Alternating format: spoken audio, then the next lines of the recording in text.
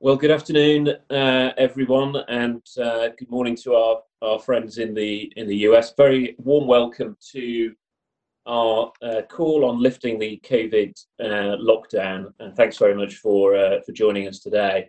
So, as governments start to ease the lockdown restrictions, many businesses are developing plans that would allow employees to quickly return to work. A key part of those plans maybe the screening and diagnostic testing of workers in order to determine whether and indeed how they should be allowed back, and importantly to inform workplace protections. Somewhat unhelpfully, governments across Europe have differing approaches to testing and indeed self-testing, whether it's permitted outside of the healthcare system and indeed how it's actually done. There also remains very much a mixed picture on governments' policies across Europe and indeed in the US on the use of certain types of testing kit and how reliable the test results actually are. And as you'll certainly appreciate, the deployment of screening and or diagnostic tests for employees raises a wide range of legal questions that cut across multiple different regulatory areas. And very much with that in mind, we thought it was timely to host today's session. We have somewhat unusually a very, very broad set of panelists. We've got a dozen or so panelists. In the interest of time, I am not going to introduce everybody by full name and title. You should have received details of everybody who will be speaking today from the A&O team, but it's a cross-section of our regulatory, public law and employment teams, as well as data privacy. So hopefully giving you a kind of full spectrum of the issues. Thanks very much for those of you who submitted written questions. We're not going to have a live Q&A session at the end, but what we've got is a number of written questions that have come in. We will attempt to address most, if not all of those as we go through the session.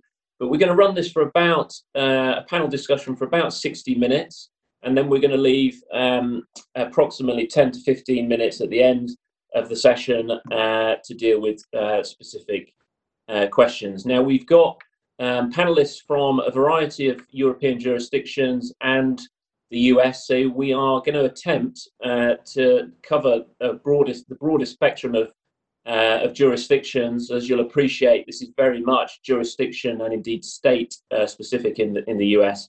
So we will do our best to cover that spectrum. We're also recording the call, so for those that wish to listen back and indeed pass the recording on to their team members, that's going to come out in the next day or so. So please do look out for that. So with all that in mind, if I could turn for the first question to Evelyn, please, one of our regulatory specialists. And Evelyn, before we get into the country specifics, could you just talk us through a bit of the types of screening and diagnostic tests that have been talked about and are potentially becoming available on the market, please? Sure, thanks, Matt.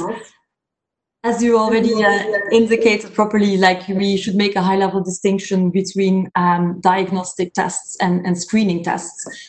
Diagnostic tests allow to test for the presence of the virus in people that are currently affected and to determine if they actually have COVID-19. While on the other hand, screening tests will be testing for antibodies, can only be used at a later stage, usually 4 to 10 days afterwards, to know if a worker has actually developed antibodies and has had the virus and potentially developed an immune response against it. From a pragmatic perspective, the distinction is often made between rapid tests and non-rapid automated tests. And if we look at the types of tests that have most commonly been used in Europe and worldwide today, these are actually non-rapid automated tests. These are also called molecular tests. And the most commonly used type is polymerase chain reaction tests, or the so-called PCR tests.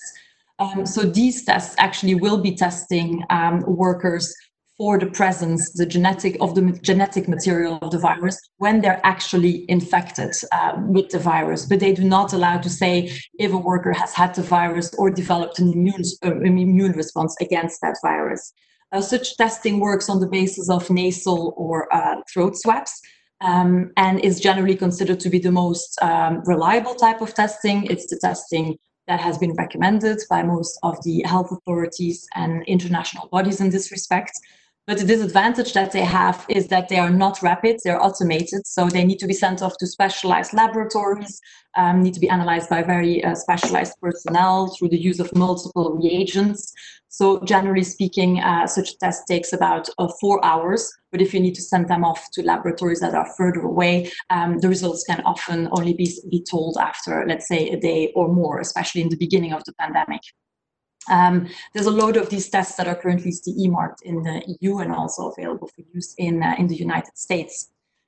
When we then look at the other types of testing that has become more gradually available, it's the rapid testing. And in particular, the rapid diagnostic testing, which is antigen testing, has great potential to alleviate all the pressure on laboratories, as they currently have not enough capacity to test workers and the population for the presence of the virus. So the antigen testing also works on the basis of nasal or throat swabs. The advantage that they have is that they can be, the results are becoming available in the matter of a couple of minutes. They can be compared in terms of use by, for example, a pregnancy test, and can be used also by much less specialized personnel, often do not need to send off to laboratories. These tests are gradually becoming available, but the majority of the tests is still PCR tests today. Actually, in the US, the first antigen detection test was only cleared on the 8th of May. So that's definitely towards the future to be regarded as a good alternative to PCR testing. However, today it is said that PCR testing still remains the gold standard. And when you use antigen detection tests, today it's still recommended that they're followed up by a PCR test afterwards. Then the second type of rapid tests is the indirect antibody detection test, often referred to as the serological test. Because that's a test based on the blood serum. That's a test that allows for screening of the population, and that can be used in workers, for example, to determine if they have had the virus and potentially developed an immune response against it. But one should be mindful that that test can only be used 4 days to 10 days after somebody has been infected, and it will test for the antibodies that have become available. Also, we should be mindful that it is not yet known whether having had COVID-19 actually creates an immune response for the future against the virus. So that's a high-level overview of the different types of testing that we have. Yeah. So let me just turn to approvals then for the test kits. There's been a lot of discussion around Europe around whether particular kits have CE marking, whether they need CE marking, how businesses check whether the CE marking is legitimate or not. Can you just talk us through a little bit around the issues on that, please? Sure. So all these types of tests are considered in vitro diagnostic tests, so IVDs, and they indeed, to be placed on the market in Europe, need to have obtained the CE marking, which means that they have undergone a performance assessment by their manufacturer to be placed on the market. Once they have the CE marking, that means they can freely circulate on the European market in all the countries. That being said, there is a specific exception, especially for these types of pandemics and public health crisis, where companies exceptionally can ask a deviation and an exception to their national government to place these tests on the market under a specific derogation. So it is a possibility, if a manufacturer has obtained that exception, that the test is not CE marked, but yet can be made available on the European market. The most important part is that actually, if you're an employer and trying to use any of these tests, is well to check indeed whether the test has been CE marked, and if not, if that manufacturer has obtained that specific derogation, which would be rather exceptional these days. But also very important is to look at what the CE mark actually covers, because the CE mark is only valid for the intended purpose. of the test. And so it definitely needs to be verified. First of all, what we mentioned before is whether it's a test for diagnosis or for screening, to use it for the appropriate purpose, but also by whom it can actually be performed. Because today we have testing that really needs to be performed by specialized teams in medical laboratories. But also when you look at the more point of care, the rapid testing, which can be performed point of care or sometimes by the user themselves, by laypersons, you need to check what is mentioned in the instructions for use and for what type of use that test has been approved. While it's very often mentioned that a lot of self-tests are becoming available, which can be used by employees themselves, to date, actually very few of these self-tests are properly CE marked, for the simple reason that the manufacturer has to go through a much longer and burdensome process, involve a notified body. And that's why we should be particularly mindful with self-tests, as most of the time, even if a test is marketed as such, the CE marking will, and the instructions for use will actually tell you that it needs to be performed nevertheless by a healthcare professional. Okay, great. Well, thanks very much for that. Let's look at this a little bit more broadly then. And if I could turn to Gauthier Van Tijn in our Brussels office. Gauthier, there's been a lot of discussion amongst member state governments, each slightly taking a different position on this to some extent. What's the European Commission said, if anything, about the use of testing and the deployment of test kits? Yeah, thanks, Pat. Maybe at the outset, as you may have guessed already, the Commission only has a limited role and cannot direct member states into accepting a certain number of things. In the beginning of the pandemic, I think the Commission has been reasonably eager and quick to come with a number of guidelines. They have done so already in the early April stages, where indeed they issued guidance on basic guidance on the IVD directive as if things spelled out, and actually pointing out and confirming that the pandemic is indeed a reason for justifying that member states could individually, despite the absence of the CE mark, allow certain testing methods under a country basis. And furthermore, the Commission has prepared a guidance on a roadmap to lifting the COVID-19 containment measures. Important in that roadmap, again, it's a roadmap, so it's not a legal document, but it spells out what the Commission thinks is relevant and is necessary. Now, the document dates back to April 15th, it's almost a month ago by now, and things are rapidly evolving, obviously. But it was interesting to see that in that document, the Commission spells out a number of accompanying measures that would allow a controlled returning to somewhat normal status, and have indeed spelled out as one of the main accompanying measures the increasing of testing methodology. And specifically for our, I think for our purpose, it's important to see that they have really stressed the need to setting up adequate testing schemes, specifying which combination of tests could be used, at what stage, and prioritizing, amongst others, people who return to their workplace. Moreover, and it also goes to a point that Evelyn raised, and it's a bit odd to see that here in that communication, the role of self-testing kits is also mentioned, although it is with a caveat that it has to be properly validated and reliability ensured, but it is indeed a way to see a reduction on the stress and the pressure on healthcare systems. Now, that same day, April 15, the Commission has issued yet another guidance. That's really a guidance that looks at COVID-19 in vitro diagnostic tests and their performance. Without going into the detail, it just gives a very basic overview of the regulatory context, types of tests, the purpose those tests have. One of the things that is important is indeed that despite the fact that the Commission had stated in the roadmap to returning to, let's call it normal, the importance potentially of self-test kits, is that in this guidance, the Commission is very critical of self-test kits. It refers to the legislation of a number of member states that actually plainly forbid to have such tests, and shows indeed that there is a lot of criticism and a lot of caution that is necessary in applying those. And also really considers that basically tests should be made by professionals, and one cannot offer professional tests over internet or by pharmacies to laymen. There is a bit of a slight contradiction between one and the other. But again, as I said, it's mostly trying to guide member states rather than imposing actual pan-European measures. Yeah, and I think you probably answered my second question is whether the Commission has come out with a clear view on whether certain types of tests are preferred as opposed to others. They have not as such, although there is a working document that has been prepared by something which is called the Joint Research Center, which is part of the European Commission. That is a working document that has tried, and again, it's a working document, so it's an evolution, to assess the current performance of COVID-19 test methods and devices, and also has tried to spell out a number of performance criteria. They indeed, as Evelyn mentioned, they look at the number of CE mark tests that are currently available on the market, but also try to give some guidance on what should be in further tests, or in the case that one should retest because some of the criteria that are used for CE marking may be different over time, given the rapid evolution of the virus.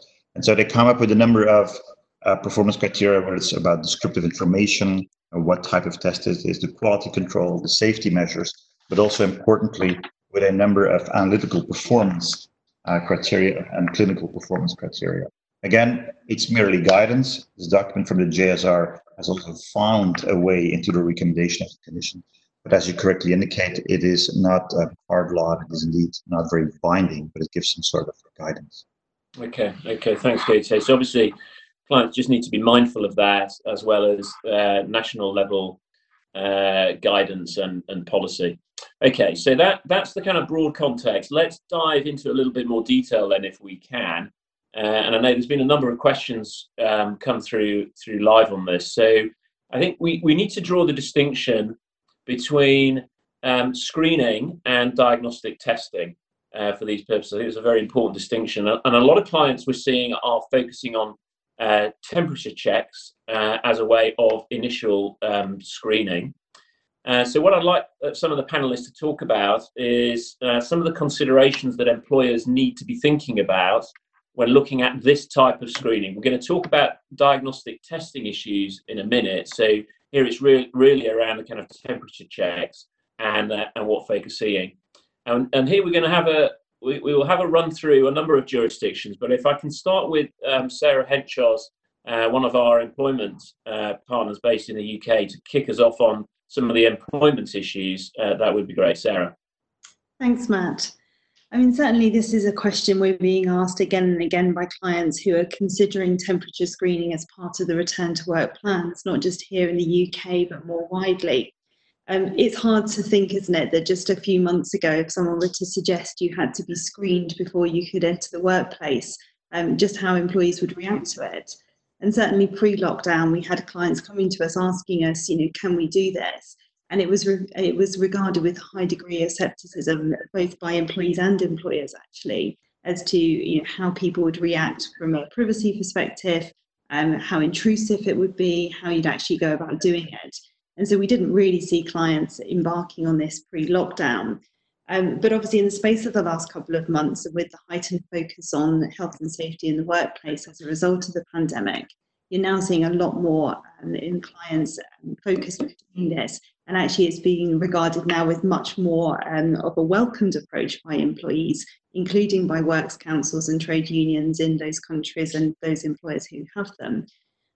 Obviously, it's got to be combined with privacy and data protection requirements, some of which are more stringent in other countries, as we'll come on to look at. So it's very hard to create a one-size-fits-all level playing field across your operations. But if we take the UK first of all, you do need employee consent to be able to screen employees, or the requirement to be screened must be a reasonable instruction.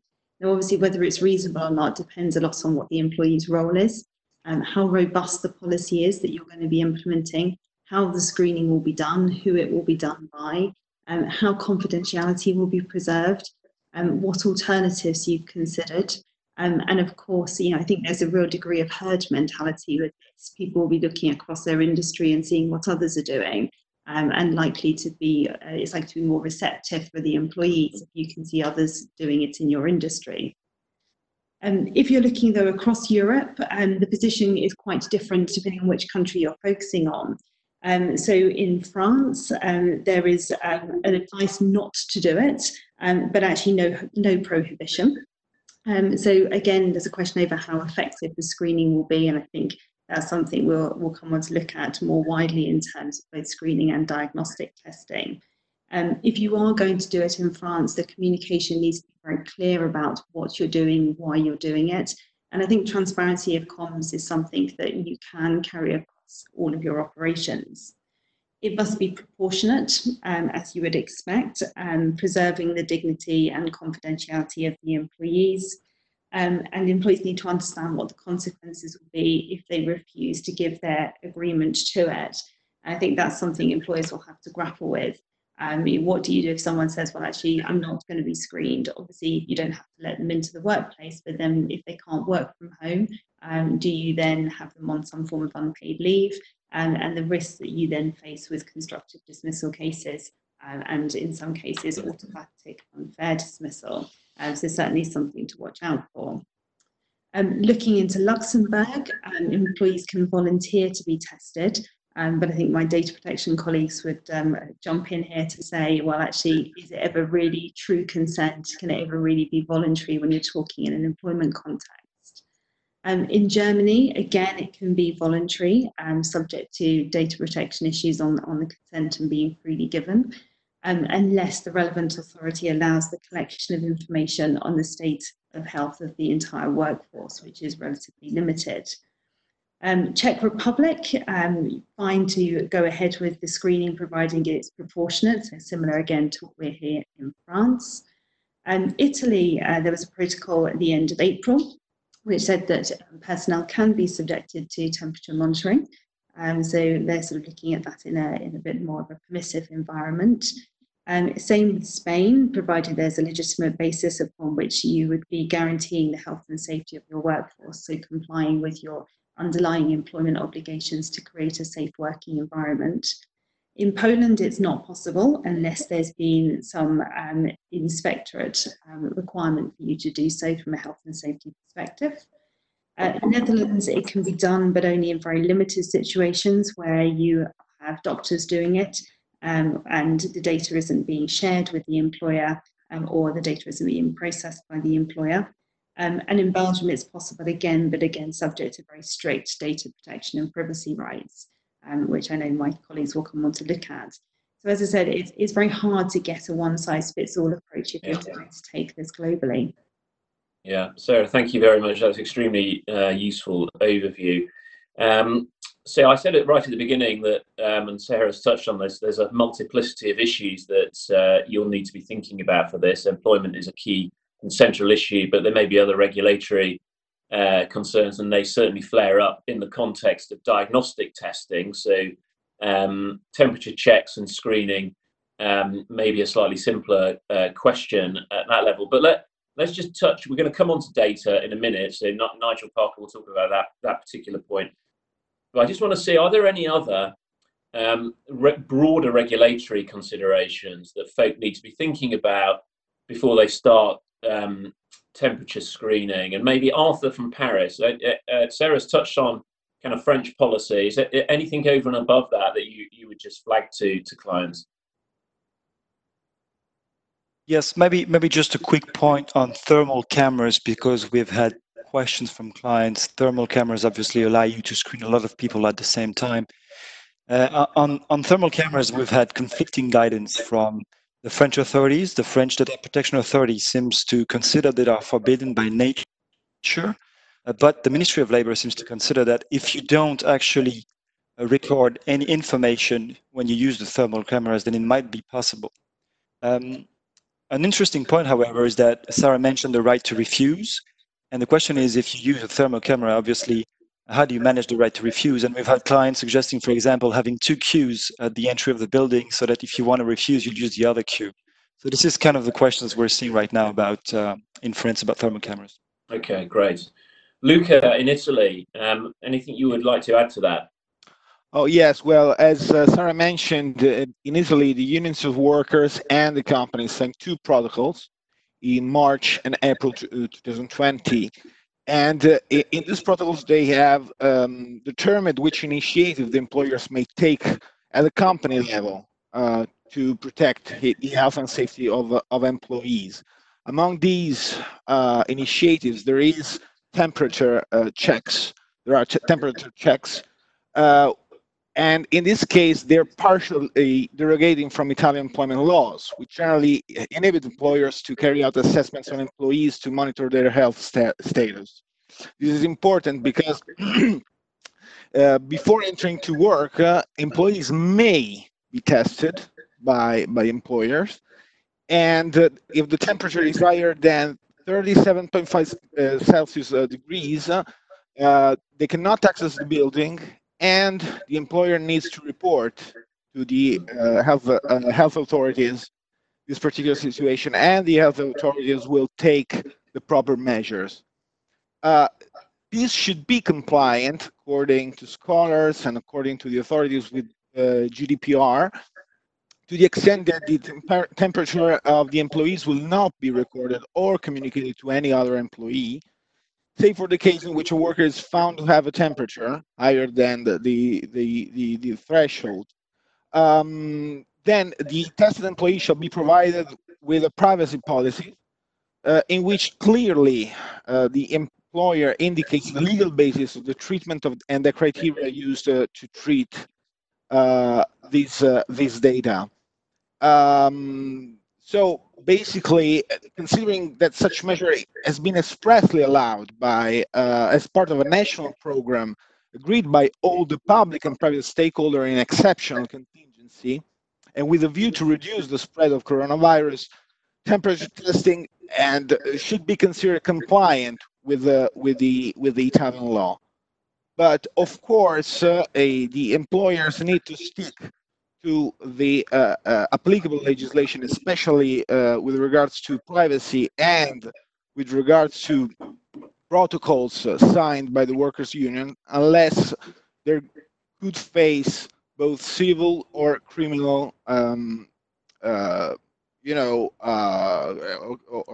criminal offenses.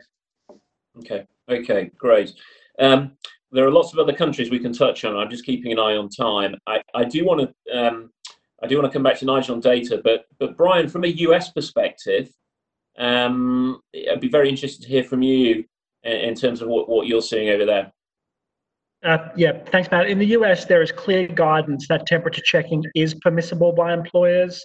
It's governed by the American with Disabilities Act, which says that any kind of medical test is of employees, it needs to be job-related and consistent with business necessity. But the Equal Employment Opportunity Commission put out guidance saying, given how bad the virus is in the US, that test has been met. And so there is clear guidance in the US that you can conduct temperature checks as a condition to entering the workplace. Okay, Brian, thank you for that. And Nigel, from a data perspective, we're going to talk in a few minutes in a little bit more detail about some of the data and privacy considerations, but any specific points to bear in mind for temperature checks? Yeah, just a couple of points. I mean, it's been touched on already. A number of data protection authorities have come out and made the point that it is possible to carry out temperature checks without actually processing personal data. If you're just operating temperature screening at the entrance and not recording any of the results, then that doesn't involve processing personal data and so isn't caught by the relevant rules. But there is a degree of skepticism as to whether that really is workable in practice and whether it really is possible to implement an effective screening program without collecting data. I think it's fair to say that in general, the data protection authorities are pretty negative about the idea of temperature testing. I think it's got something to do with proportionality, perhaps some looking at temperature testing and thinking, is that really an effective measure? Is that really a proportionate measure? And perhaps thinking through the consequences, what's the impact of the screening on the individual? If it means an employee being turned away from the premises, well, that might lead to an inherently unfair impact on the individual if they've got a temperature but they've not got COVID-19. So I think temperature testing is clearly not as risky as other kinds of testing, but there's a generally negative view about it, I think, among DPAs. Okay, thank you very much.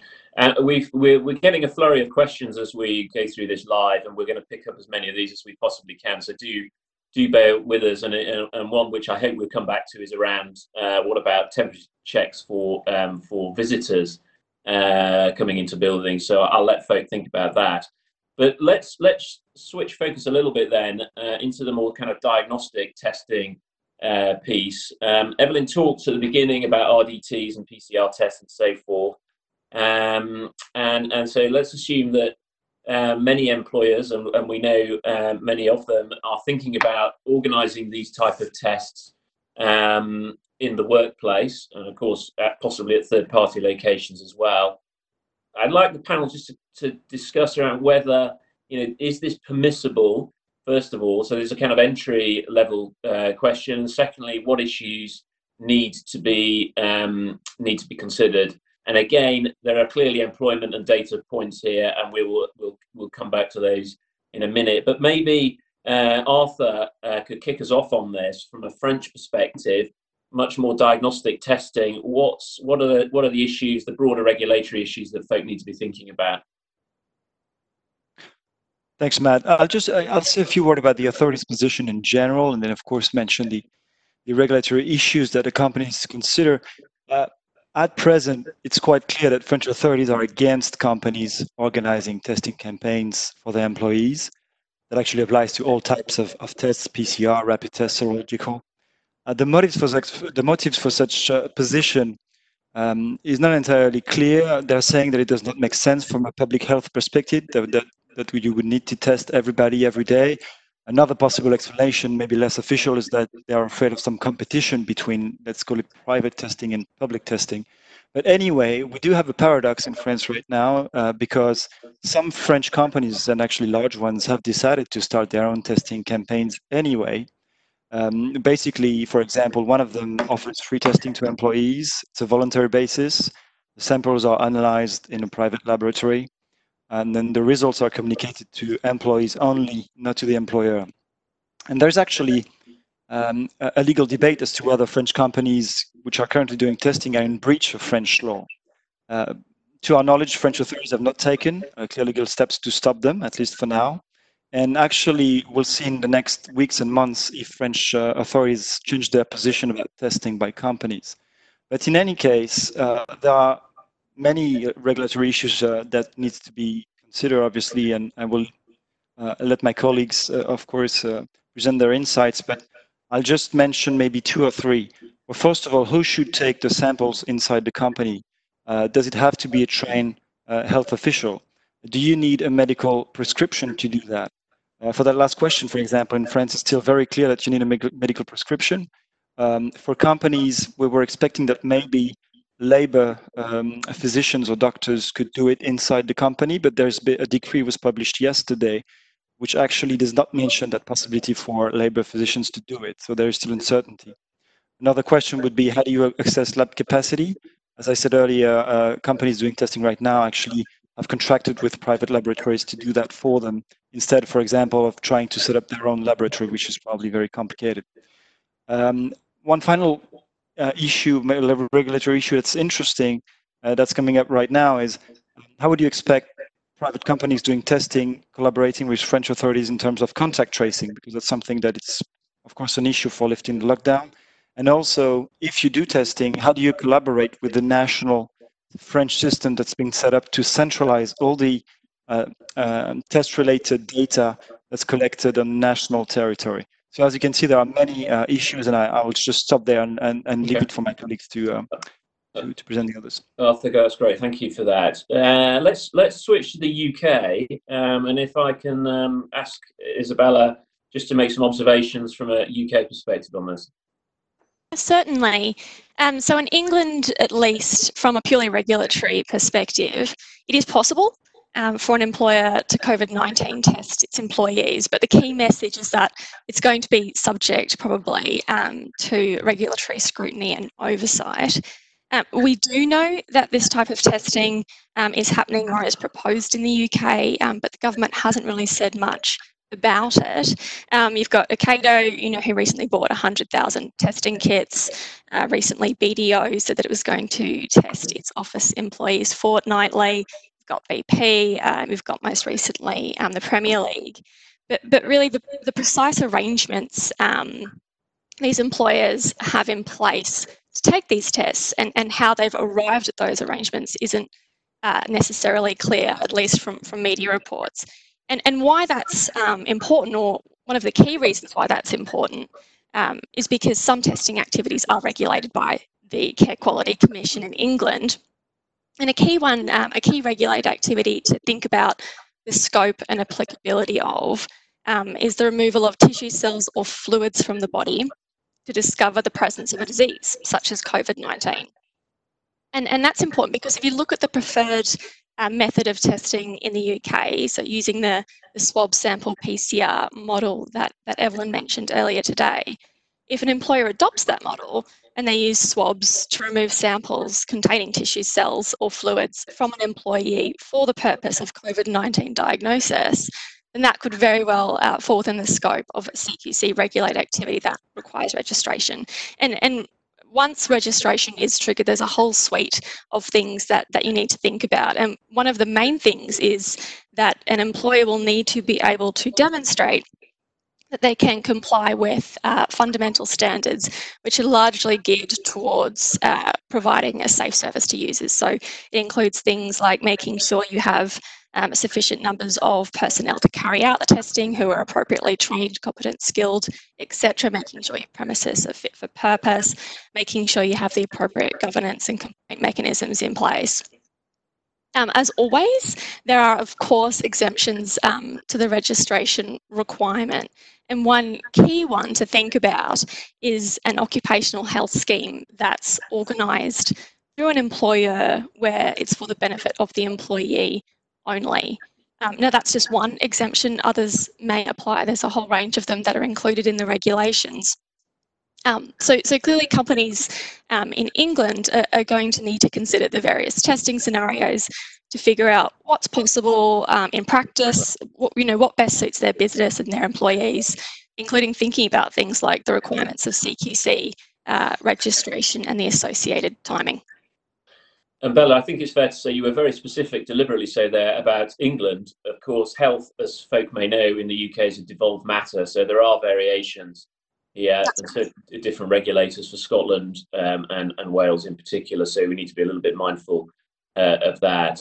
Okay, so let's turn to Spain. Alvaro, could you just comment briefly on the Spanish position on this? Oh, thank you, Matt, of course. Well, I think there's two things to consider. On the one hand, the general regulatory requirements for any testing for COVID or any other testing with blood or with human samples, and that these requirements imply the need to do this test by qualified and duly trained professionals. I think this is in line with most jurisdictions, and also to use a testing laboratory, which has to be duly authorized.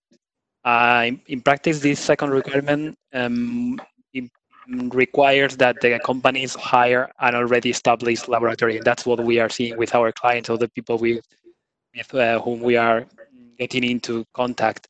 And also for Allen Overy, we're doing tests with an external laboratory which is already authorized. The reason would be that you can, of course, obtain an authorization, but it doesn't make sense right now because it takes a month to get this authorization. Leaving aside these general obligations, it should be noted that during this crisis, there have been several instructions given by the government, which are a little bit, well, not very clear, to put it in mild words. And these include, for example, that any test for COVID-19 should be required by a prescription. There has to be a prescription, a medical prescription, before doing testing.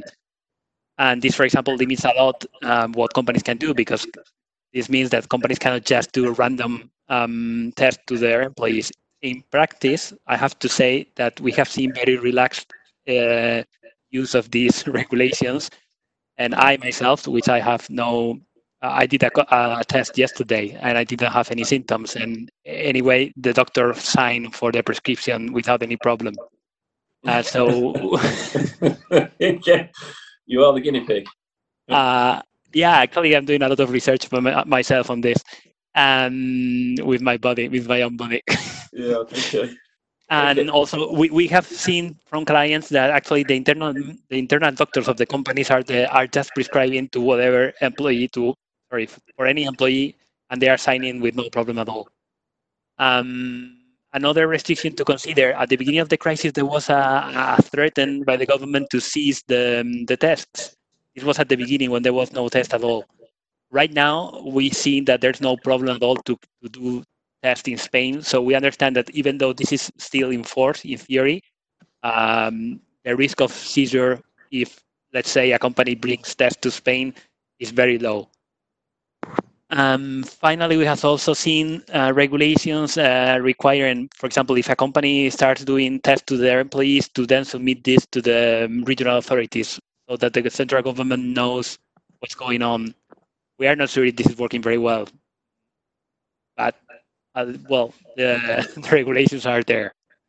Okay. And that would be for Spain. Okay, very much an evolving picture then. Thank you, Alvaro. Marinus, what's the news in the Netherlands? What are you seeing there, and from a regulatory issue, what are the considerations?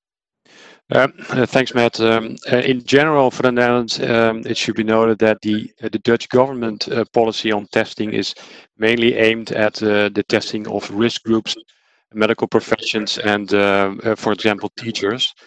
And the reason for that is that to put less pressure on the testing capacity. And risk groups, by the way, are people with a higher risk of severe complication as a result of COVID-19. And that applies then to elder people, of course, or adults with what we call underlying conditions. These people can be tested very easily, and the government has also promised that there will be sufficient testing capacity as of the 1st of June. So that's a general policy in the Netherlands. Apart from the, we already discussed the employment and privacy law issues. If we then go to the more regulatory issues, Sarah already mentioned it briefly for the Netherlands. For the Netherlands, it is, in our view, important that a doctor should carry out the testing. From a regulatory point of view, in itself, testing is not an exclusive act for doctors. This is one comment there that is different. If the test involves a puncture into the body, then it is an exclusive act for a doctor. But more importantly, in the Netherlands, there is a Public Health Act, and under this act, a doctor is obliged then to report a positive test result to the municipal health service. In Dutch, it's the abbreviation for that is the GGD. And the whole system assumes that a doctor will report that to the municipal health service immediately. In our view, if an employer starts to test, there may be enforcement issues around there.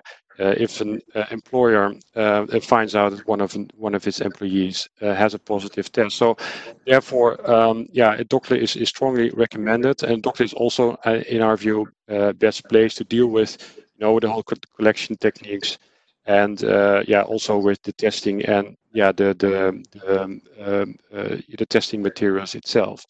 So that is in our view the most important consideration for the Netherlands. Yeah, Marinus, thank you very much for that.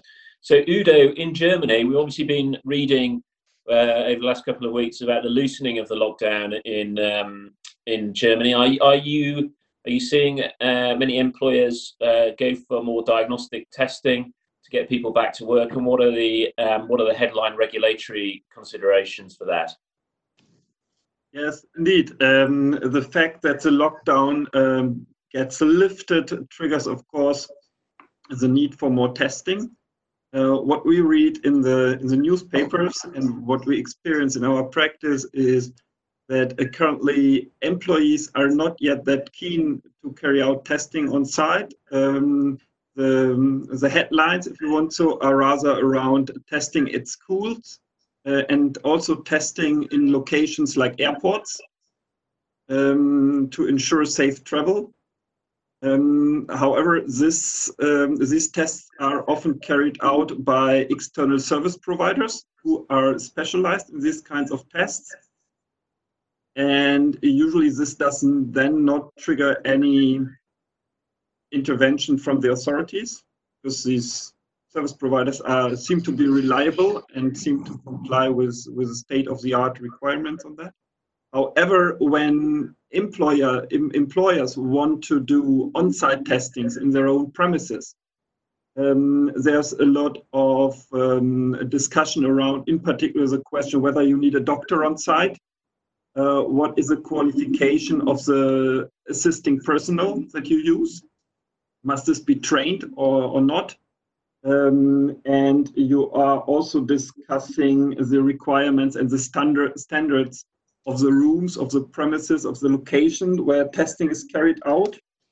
And finally, there is some debate around the question whether such testing requires a permit, a worst case scenario. The answers to all these questions cannot be straightforward due to the variety of tests that we see. I think there are around 270 tests available. Each of them is working slightly different, and each of them may, of course, have different legal impacts. And it's even a bit more complex in Germany because there is not one federal authority which is competent to answer the questions. Basically, there are local or regional authorities which are competent to deal with these questions. And therefore, of course, as Germany is a quite large country with a lot of municipalities and regional authorities, of course, the answers to each of these questions may be quite different. So you have to be careful, and you always should check also in the end with your local and regional authorities. Yeah. Okay. Thank you, Udo. Just then briefly on this topic, Ken, can you just talk a little bit about what you're seeing in the US on this and what some of the issues are? Sure. Donald Trump announced this morning that the pandemic's over, so there's no testing necessary. Okay. Yeah. Apparently that's not correct. So look, in the US you can't test. There are some specific guidance from the EOC, which Brian Jebb mentioned earlier, from the FDA, from the Center for Disease Control, and there's some other federal guidance, all of which permits testing and imposes some obligations in terms of how you go about it. And it's changing frequently, as you may well have seen. While there is evolving approaches in Europe and in the other jurisdictions that are being represented on this call, in the U.S. it's all very fraught and politicized, and so we have some frequent changing and some inconsistent requirements being imposed, leaving employers in a very difficult spot. And the important thing to recognize in the U.S., and this may seem obvious, but it really is a key issue here, is that there is a lot of litigation already around these issues. So there's more than 1,000 federal and state cases, some of which are class action suits against all manner of employees. And so it's critical that employers get this right. So look, you can test. It can be required in certain cases, and Brian Jebb will talk about that later on, I think. But when you do it, you need to get consent. You need to make sure the test is accurate. You need to make sure that you understand what you're going to do with the results. There's issues in the U.S. putting aside privacy on discrimination claims, on the rights of employees to refuse, on what you do with the data, on what you do to the workplace based on your results.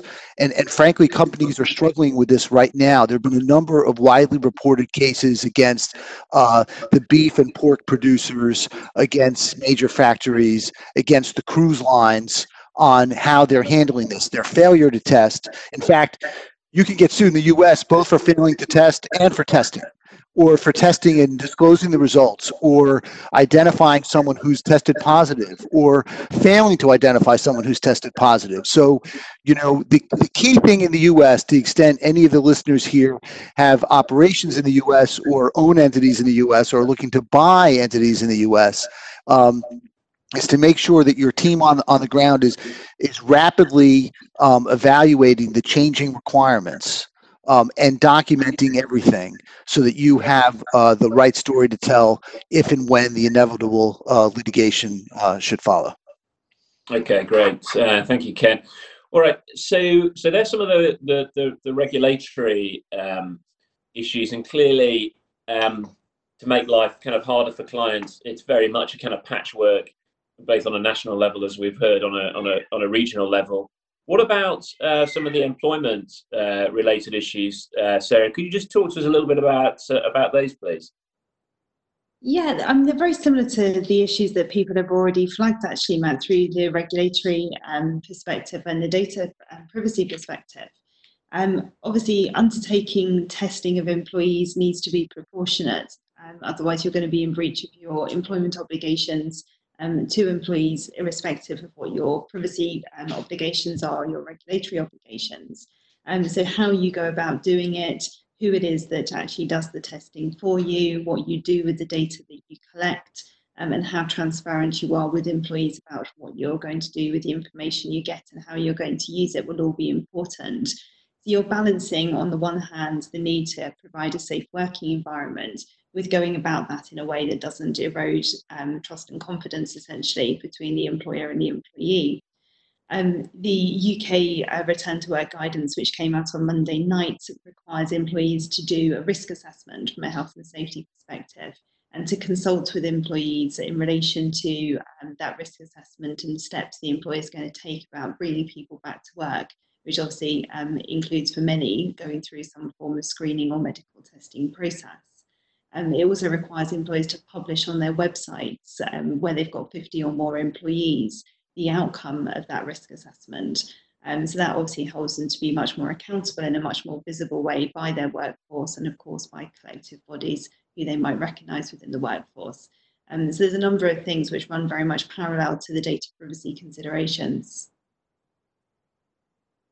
Sarah, thanks very much for that. So on that note, Nigel, we've touched on a number of these, but could we just elaborate in a little bit more detail then? I know some questions coming in on this as we're live on those data and privacy questions. This is certainly alongside the employment area space where we're seeing lots and lots of questions about what you do with the data and how you process it. So can you just talk to us a little bit about that, please?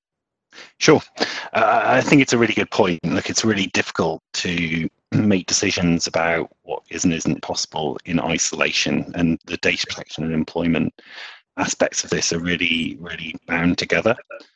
The trickiest issue from a data protection perspective is establishing a legal basis, a lawful basis for carrying out the testing. And the great challenge with that at the moment is that there really isn't consistent government guidance or requirements across different countries to carry out testing in the workplace. And in the absence of that, and that may well come, but in the absence of that, that leaves the company having to balance different interests. It's having to balance its obligations to look after the workforce, the health and safety of employees and visitors possibly, but also balancing that against the privacy rights of their employees. And there are certainly legal bases that we can look to in the EU to rely on, and guidance is starting to come out that confirms that.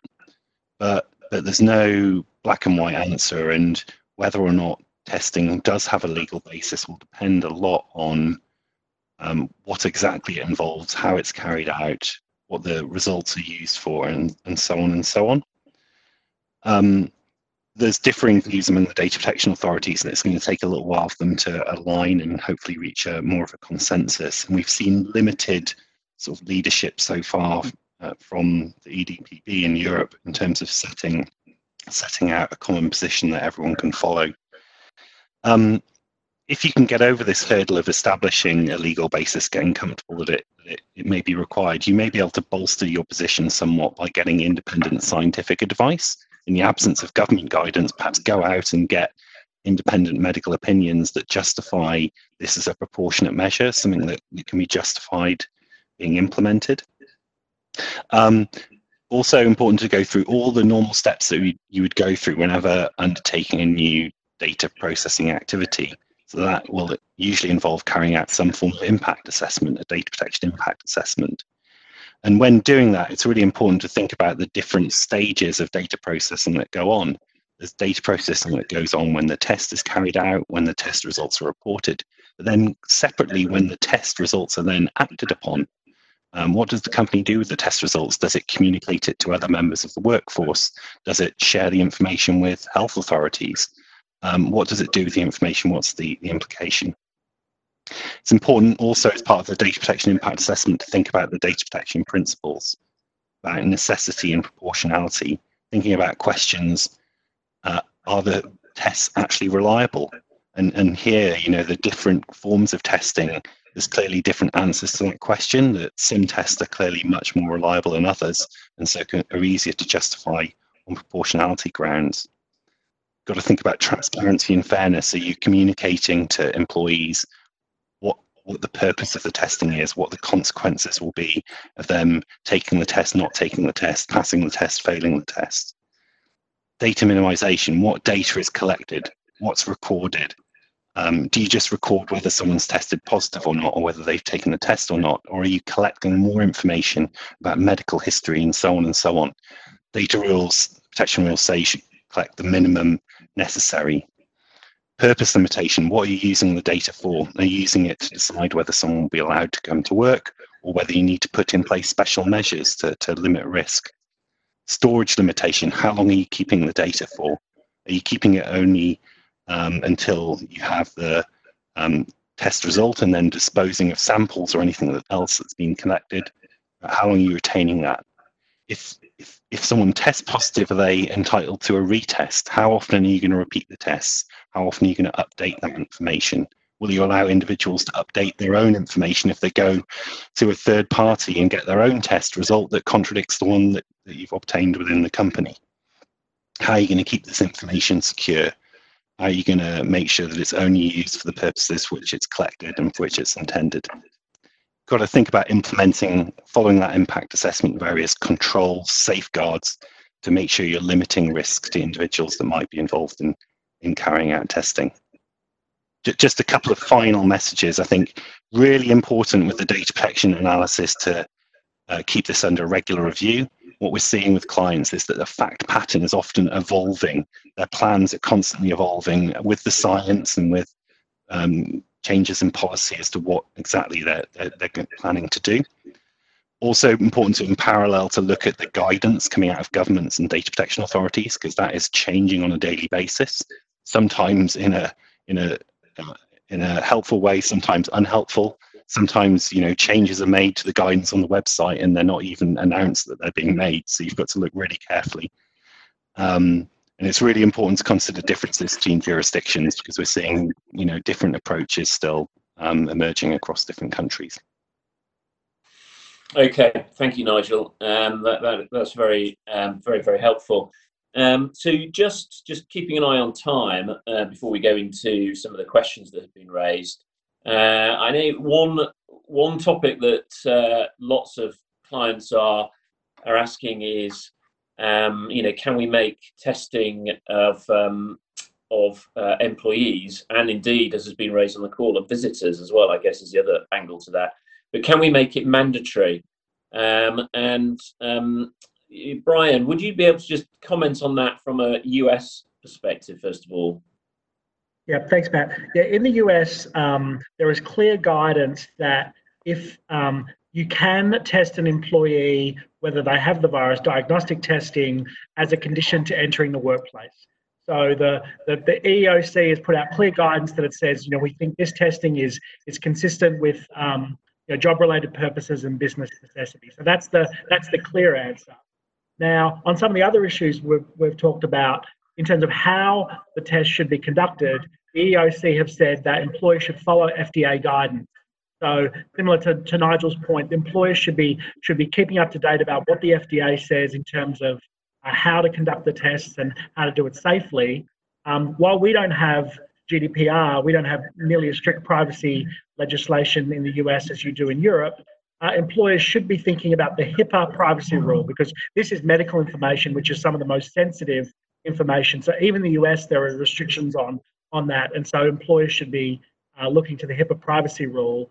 But the last issue, though, in the US is about antibody testing, because certainly in New York City, where I live, where there's been such high levels of the virus, we are able to get antibody testing as we want. It's very easy to get antibody testing. So then the question is, can employers do that as a condition to entering the workplace? The EEOC has not issued guidance supporting that, and currently says, given the status of antibody testing, given we don't know how accurate it is, there's lots of tests around it, they've exercised caution in doing that. Okay, Brian, thank you very much for that. And Arthur, just finally, how does that contrast with the EU position? Any observations to make on that? Yeah, the answer in the EU is generally you cannot make it mandatory for employees, but as always in the EU, of course, the picture is very mixed. I would say there are broadly three categories of countries. The first one is countries where mandatory testing clearly is not possible. That should include, for example, France, Germany, the Netherlands, Luxembourg, and obviously the reason for that is the right to privacy. It's not seen as a proportionate measure, at least for now. The second category of countries is where mandatory testing seems to be possible. We have the example of, for example, of Poland. We have the Czech Republic. We have Slovakia. And the reason here is either the obligation to protect your employees, and it's seen as reason enough to do testing, mandatory testing, or the exception, for example, in case of an epidemic, which gives legal ground to do mandatory testing. The final category is countries where it should be more of a case-by-case analysis for each company, and that includes, for example, Sweden, where the employer is required to actually demonstrate that the measure is proportionate. So it's a mixed picture. Yeah. Okay, great. Right, so thanks very much to the panelists. We've got about 13 or 14 minutes left for general Q&A. And as I said at the beginning, a number of you have put in some written questions, and we've been getting questions as we go through. So if I can just go through those, and I think, Ken, you've largely dealt with the first question around what are we seeing around testing programs and litigation risk. That question came through, so we can kind of skip through that. But Sarah, I think this is probably one for you on the employment side. So the question is, what employee rights will there be if the employee needs or wants to stay at home and self isolate after the lockdown period? So this could be they're concerned that there's somebody else at work has got the virus, or a family member may have got the virus, and they positively choose to stay at home despite encouragement or more positive position from the employer. Any thoughts on that? Sure. Well, a lot of that will depend on what country the employee is based in and what local governments are saying about the return to work. So if we just take the UK as the example, obviously the UK government's return to work scheme at the moment is stay at home unless you cannot do your job at work. So on that basis, if people have been working adequately from home, they should be able to continue to do so. But if we sort of fast forward to the point when actually it becomes more common to return back to the workplace and maybe further restrictions are lifted, there will inevitably be people for various different reasons who don't feel safe going back to work. It might not be because of the workplace itself, it may be because of use of public transport to get themselves to and from work, particularly those who are using trains, undergrounds, buses, etc. It may also be because they have vulnerable people at home and they're worried about bringing the virus back with them to those who are vulnerable at home. In the UK, we have provisions where employees who have a genuine and reasonable belief in their safety and welfare at the workplace being breached, if they are dismissed for exercising the rights not to work in that scenario, will be able to claim they've been automatically unfairly dismissed. So certainly it's not easy for an employer to simply say, well, if you're not coming back to work, we're going to dismiss you. You're going to have consultation with that employee as to their personal circumstances. What is it that's making them fearful about coming back to work? What can the employer do to relieve that fear, remove some of that anxiety, and what sort of adjustments can be made. And only at the point where the employer has done all that is reasonably required of it, will the employer be able to move to a point of saying, well, actually, we require you to be back in work. Your job isn't one that can be done permanently or long-term from home. And actually, your requests of us are not reasonable ones, that they would be able to move forward to a more lawful basis of termination. Yeah, okay, thank you. I think this question's one for Evelyn, if I may, around CE marking. So the question is, what measures can be taken to verify the validity of certain CE mark rapid antibody test kits? Any kind of practical advice around that, Evelyn? Sure. So yes, unfortunately, there is no EU-wide database where you can just search whether a test or a test kit has been CE marked. There are certain national databases for CE marked IVDs in general that you could check on a national basis. But more importantly, a lot of health authorities nationally have currently published on their website or on specific instruments a list of CE mark tests for COVID-19, and also specifically recommended certain tests. Some governments will list the CE mark test, but say that certain tests of these they don't recommend for use currently. Another helpful resource where you get a more global picture is the website of the non-governmental organization FIND, which is finddx.org. That's a non-governmental organization that works together with the European Commission and the European Centre for Disease Control and Prevention, and which attempts to give a really global picture of what types of tests have been CE marked and also approved for use in the US or in China, and then link to the website of the manufacturer of these tests. But the only really solid way to verify if a test is valid for the purpose that you want to use it is actually check with the manufacturer itself on the website, for example, and ask the instructions for use. The CE mark should be mentioned normally on the packaging, on the instructions for use, but more specifically, as mentioned before, you should check in the instructions for use what the test exactly is CE marked for what use, by whom, for self-testing or by laboratories or by healthcare professionals. And maybe one particular point of caution here as well, because the question specifically referred to kits. If you're using a kit that has been composed as such and CE marked in its global form as a kit, that's different from when you would try to actually compose these kits yourself by, for example, taking a swabbing methods as well as a tube, etc. Then you will have to check if these particular components are CE marked for their proper purpose, and be careful that you're not making a new kit which would have to be CE marked separately. Yeah. Okay, great.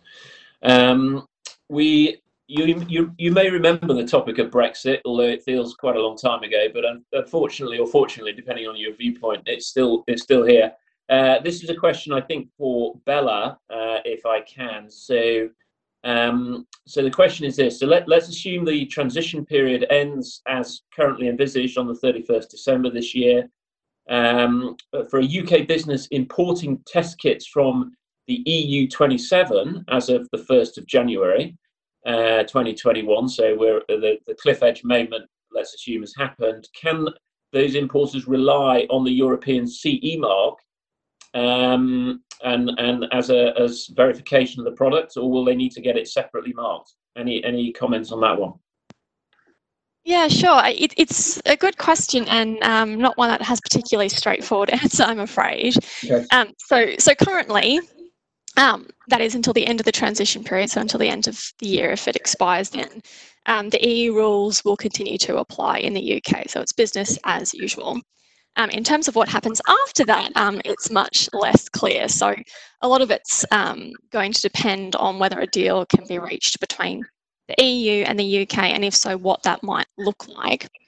If we look at the UK government's approach to negotiations in the document that they've released, it's clear it wants a free trade deal with the EU, which is supplemented by a range of protocols that deal with technical barriers to trade. And one of those protocols is proposed to deal with mutual recognition of conformity assessments across all sectors.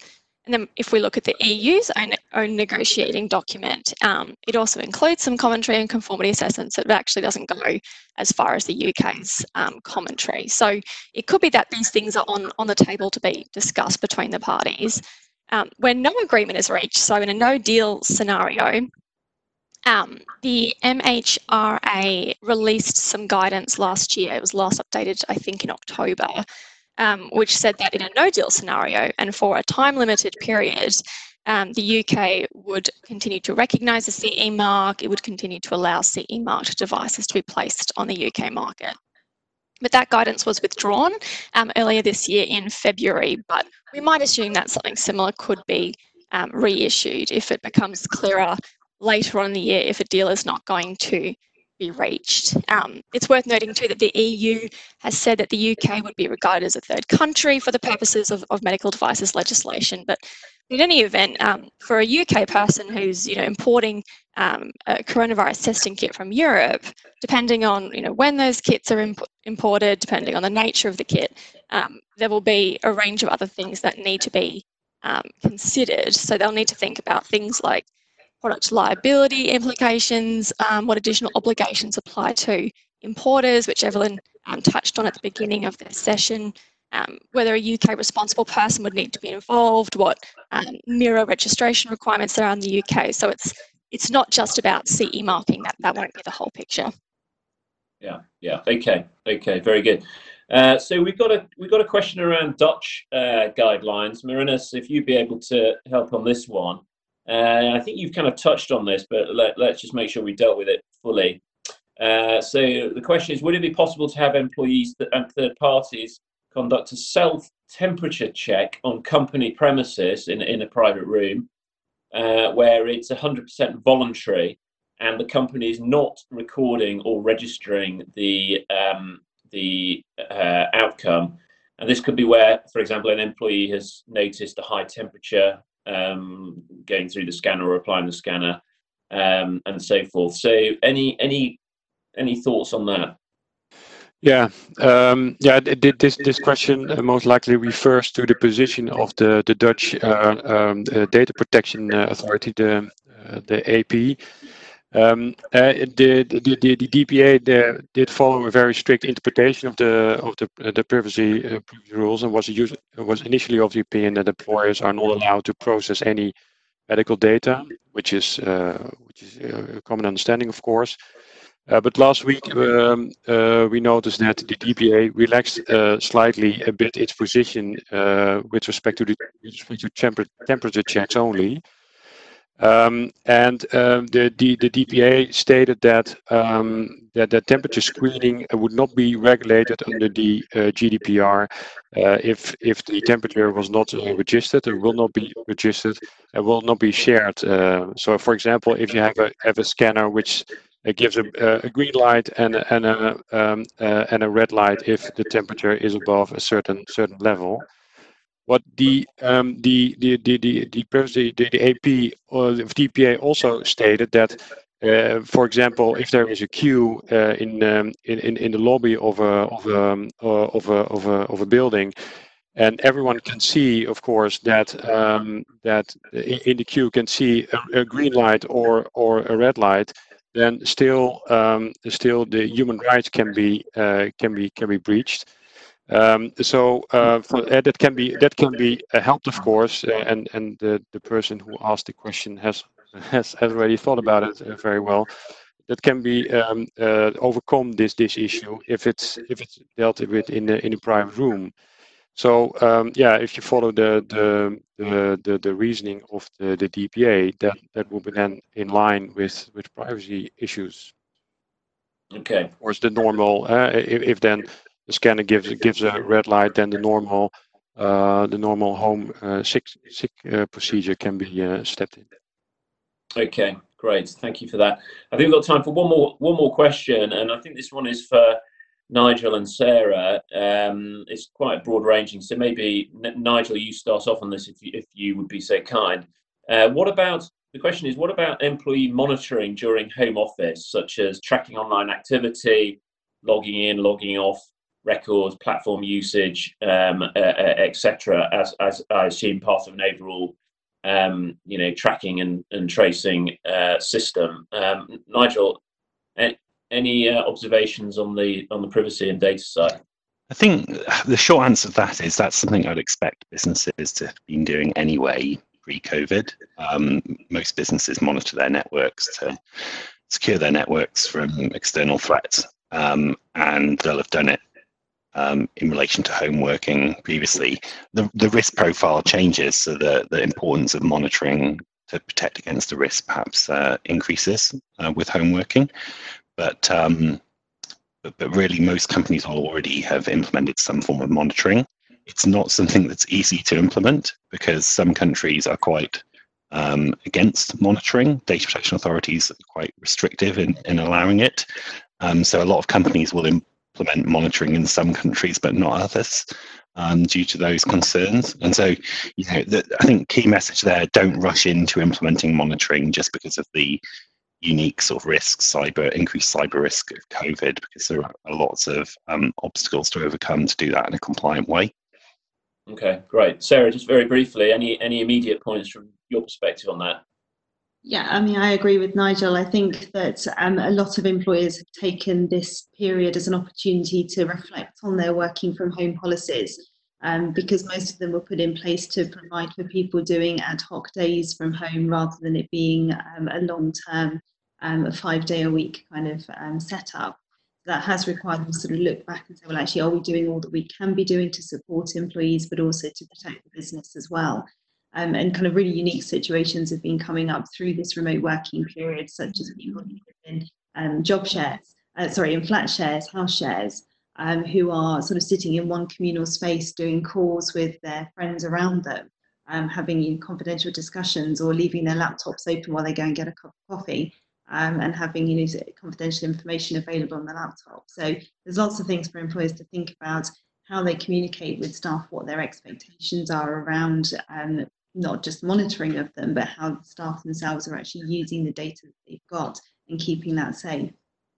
Okay, great. All right. Well, I think have come to the end of our allotted time, and I'd like to thank the panelists today for joining us. We've covered a very, very broad set of topics across multiple jurisdictions. So in a space of an hour and 15 minutes, you can only do so much justice to those. I very much appreciate that for many of you with a footprint across Europe and indeed globally in the US, these are immensely challenging times as you try and kind of plot a consistent system and way through this. As you have heard, I think today, it's very much looking at it on a country by country basis and trying to draw principles from that. But consistency, as best you can achieve it, is key. I mean, I think also amongst the clients we've been working with, those that are looking at this in the most holistic way, I think are the ones getting it right. You've heard many of the issues we've talked about, all of which are substantive legal topics in and of themselves, but you've got to take into account all of those areas and come to a coherent kind of policy and plan that's legally robust in many different ways, and that we fully appreciate is a challenge. I can apologise if we have not answered your question, and by all means follow up with any of the panelists and with us after today. I've seen lots of questions coming in, which is great, some very interesting ones coming through. So we'd be very happy to talk offline with you about any of those. So I think that just leaves me again to thank the panelists, and to you, thank you very much for joining. Stay safe and stay well, and enjoy the rest of your day. Thanks very much.